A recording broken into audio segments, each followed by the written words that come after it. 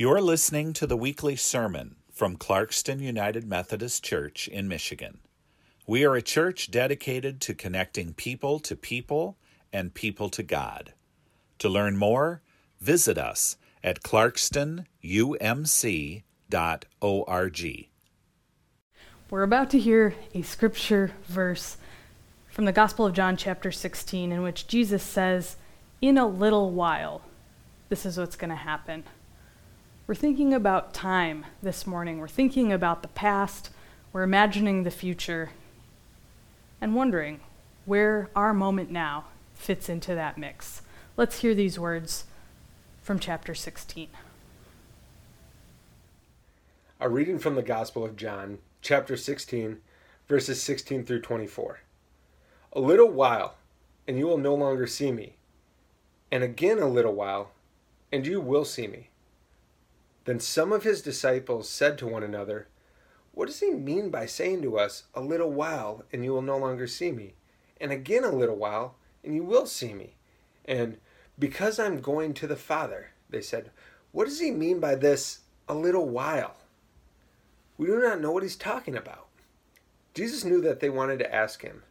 So he said to them, "Are you discussing amongst yourself what I meant when I said, 'A little while, and you will no longer see me'?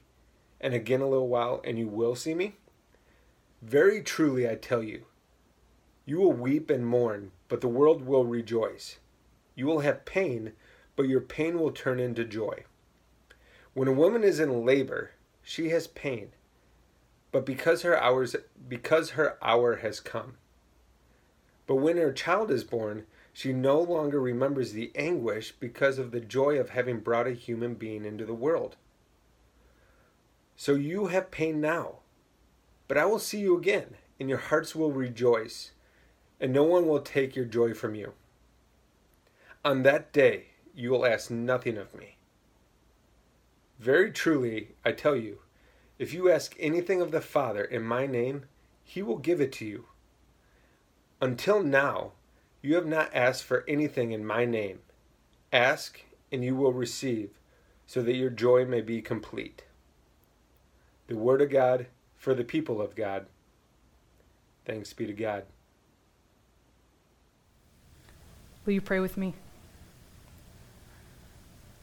Holy God, help us to focus our minds now on you and on your word. We pray in Jesus' name. Amen. Time is strange. I recently got to go to a botanical garden with my husband Joel and my 1-year-old daughter Maxine. The garden had a small fountain, and it was tiny, really. It's one of those made of a concrete rectangle with little spurts of water, and it's about knee-high. It's nothing too glamorous, but Maxine loved it. She loved that she got to splash in the water because it was just about her height. She loved that the water moved and she could watch that. She loved that she could walk around and look at the water from every angle. And it didn't feel like we'd spent very long looking at this fountain, but suddenly we looked at our watches and realized we had been there for 15, 20 minutes just looking at this fountain with Maxine. It felt like almost no time had passed, and yet more than a quarter of an hour had gone by, and we really had been on our way to somewhere else in the garden when we stumbled across this fountain. Have you had moments like these? Moments where time just seems to slip by in an instant, and you look up and you think, where's the day gone? How did this happen? Holidays with family sometimes feel like that to me. You look up and you go, didn't we just say hello and now we're hugging goodbye? How does time seem to pass so quickly on these good days? How does time seem to speed by in the blink of an eye? I've also experienced, though, time slowing down, and sometimes this happens on good days as well, where the day just seems to last forever in the best way possible. Have you experienced that? The length of an hour doesn't change between the 2 days, the day where it felt fast, the day where the hours seemed to last forever, but we definitely experience those days differently. The author Graham Swift put it this way: how quick and rushing life can sometimes seem, when at the same time it's so slow and sweet and everlasting. Jesus speaks about time too. John chapter 16 is part of what we sometimes call Jesus' farewell discourse. It's a long monologue that Jesus gives to his disciples right before his arrest, found only in the Gospel of John. Jesus says to his disciples, "A little while, and you will no longer see me. And again, a little while, you will see me." Some translations say it this way: "Soon you won't be able to see me, and soon you will be able to see me again." Well, it's a little bit cryptic. Thanks, Jesus. And of course, the disciples have questions, and the first thing they say to one another is, "What in the heck is this guy talking about? Soon you'll see me, soon you won't. What does he mean?" This phrase gets repeated 3 full times in the Gospel of John. The Gospel of John is nothing if not repetitive when it wants to make a point. So first Jesus says it, and then his disciples repeat the sentence. What does he mean? In a little while you won't see me, and then in a little while you will. And then Jesus says it again. Anytime something like that is repeated in Scripture, we're intended to take something away from it. The question always, of course, is what do we take away at any given moment? So if I was one of the disciples, I would be wondering as well, what is going on, Jesus? What are you trying to tell us? Now, of course, as modern readers, we have this book, and we can flip ahead a couple pages in the story, and we know that Jesus is about to be killed on the cross, and he'll be dead for 3 days, and then he'll be raised from the dead, resurrected. The imminence of the cross may be why he makes this statement. In a little while, you won't see me, because I'm going to die, he says. He'll no longer physically be able to walk alongside his friends. We as modern readers know that along with death comes the promise of resurrection. And so they'll see him again. He'll be there once more, eating and laughing and talking alongside his disciples. But maybe Jesus isn't referring only to these upcoming events. As we look at the rest of Scripture, there's a larger narrative at play as well. Christ is born. Jesus teaches people. He heals people. He performs miracles. And then he's killed. And then he comes back. He's resurrected. Then he ascends into heaven. This is a part of the story we don't talk about quite as much in this tradition. He ascends into heaven and he promises to return to earth and to make all things new. A new creation, a new heaven and a new earth is the way the book of Revelation paints that picture. As we look through all of Scripture, we see that Christ is present throughout all things and all times. Christ is there at the beginning of time. Christ will be there at the end of time. Alpha and Omega, beginning and end. It's like cosmic bookends to our story. Christ was there. Christ will be there. And right now, Christ is here too. Early Christians believed that Christ's physical return to earth would be like immediate, any day now. I mean, they sold off everything that they had. They lived together in communal spaces. They focused on feeding people and sharing what they had because they thought, hey, Jesus is going to come back any minute now, and we want to make sure that we are ready. We're ready when he comes back. And so here we are. 2,000 years later, Jesus has not yet appeared back on earth, but we're still anticipating he will come back. We still trust that he will. We still trust that in the end of time, Christ will make all things new, but it feels a little bit less immediate than what perhaps those first Christians suspected it would look like. The truth is, time is relative. And so, although Jesus promises that it will only be a little while, perhaps 2,000 years is just a little while to God. When I think of a little while, or I think of soon, I think, 15 minutes, 30, maybe 45 minutes, probably less than an hour, maybe an hour is pushing it. We all have those family members who say, hey, I'm going to be there soon, and they have already left their driveway and they are going to be there in less than 5 minutes. Soon is quick. And then we also, most of us have those family members who say, I'm going to be there soon. And they're pulling out of their driveway and they're already half an hour late and have a half-hour drive ahead of them. And you go, okay, soon does not mean quite the same thing to these two family members. Can you relate to that? Soon is a relative term. Shortly, briefly, in a little while.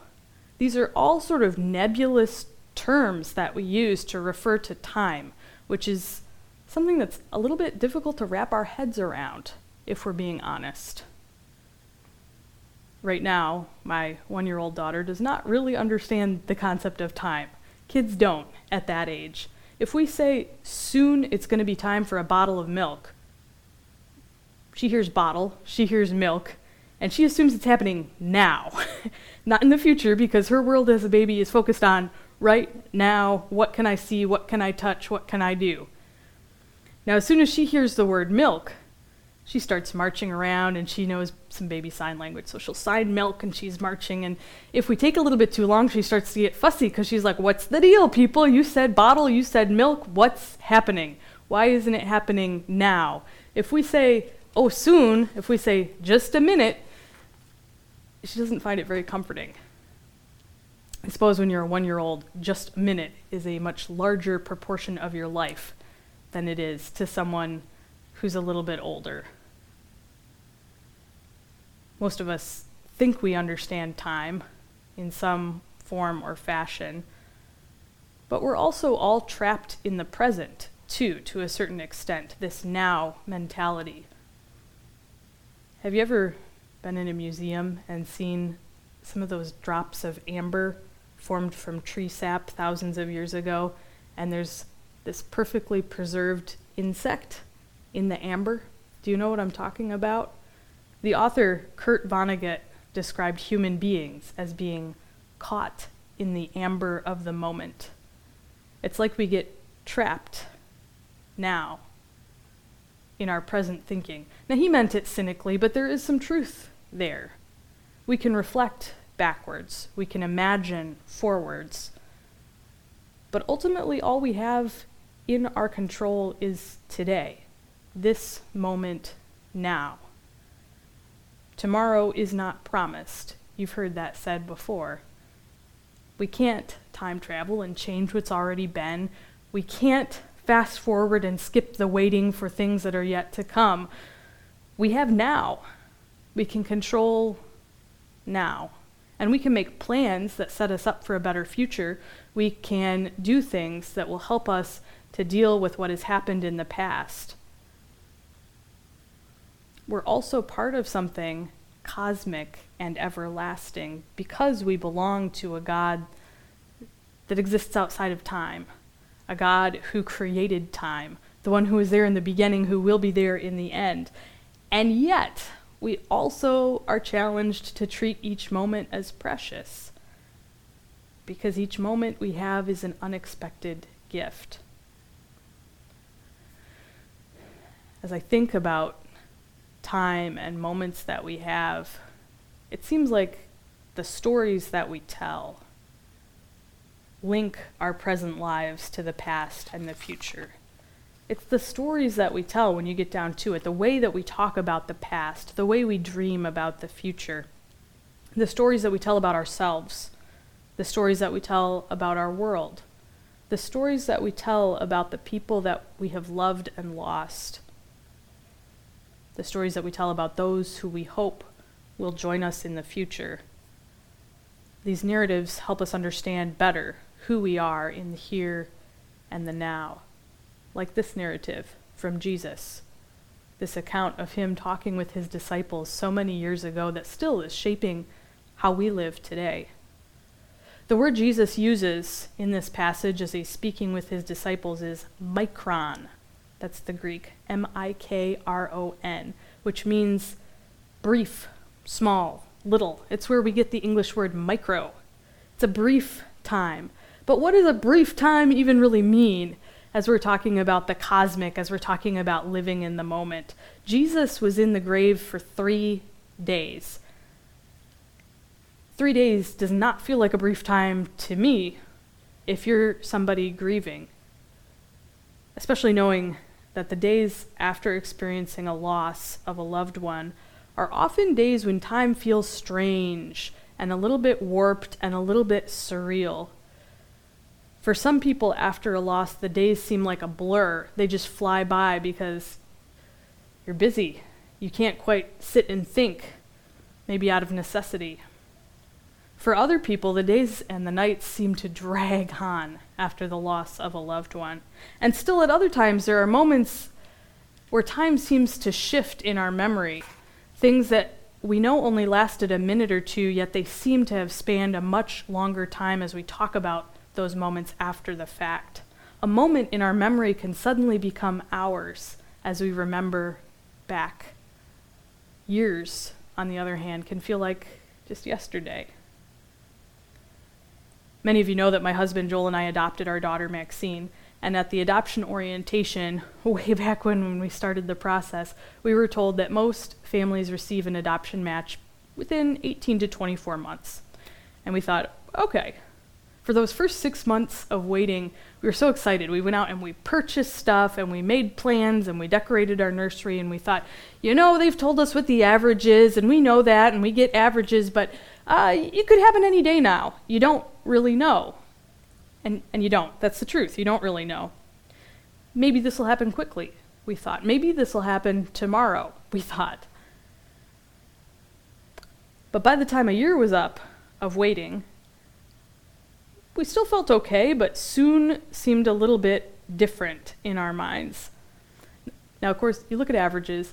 If the averages tell you most families wait for 18 to 24 months, you're probably going to wait 18 to 24 months. That's just the way averages work. And yet still, we, and I'm sure every other family who was waiting, thought, we're going to be the exception to the rule. It'll happen more quickly for us. I don't know why we thought that, but that's human nature, to think that we can defy the odds. And those last few months that we were waiting felt really long. Time passed the same, hour after hour, as it did those first 6 months of waiting. But time felt different because we felt differently about it. In a little while, you won't see me, Jesus says. In another little while, you'll see me again. Maybe Jesus is trying yet again to remind his friends that time is growing short. Maybe he's trying to remind them that the time alone will feel long, but it won't actually be as long as it feels. It's hard to say what exactly Jesus is trying to say to his disciples, but maybe all of these things at once. He's talking around the matter anyway, rather than coming directly out and saying it.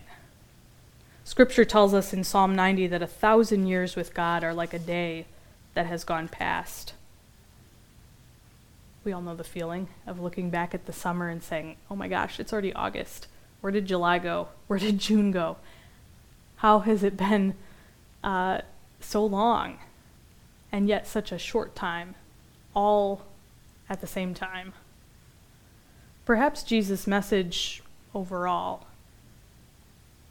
is really a reminder to us that time is precious. He's with those disciples one last time. He's sharing one last lesson. This is a holy moment for him. And maybe today can be a holy moment for us as well. So, if there are words, like Jesus offered words, of instruction, of affection, of appreciation that have remained unsaid, maybe today is the day to say those things. If there have been stories that you haven't shared that would help people to face the future unafraid, maybe today is the day to share those stories. If there are things that have been left undone, if there are attainable dreams that are still on the table, maybe today is the day, if not to get out and do those things, to at least mark your calendar, make a plan. Maybe it's pending pandemic, but hey, you can still get something on paper. Tomorrow is not guaranteed. A little while might be closer or farther than we think. We're connected to an eternal God, and yet this moment here and now is so precious. May we be people who remember the past, who look forward to the future with hope, and who value the present moment for the amazing gift that it is. Amen. You've been listening to the weekly sermon from Clarkston United Methodist Church in Michigan.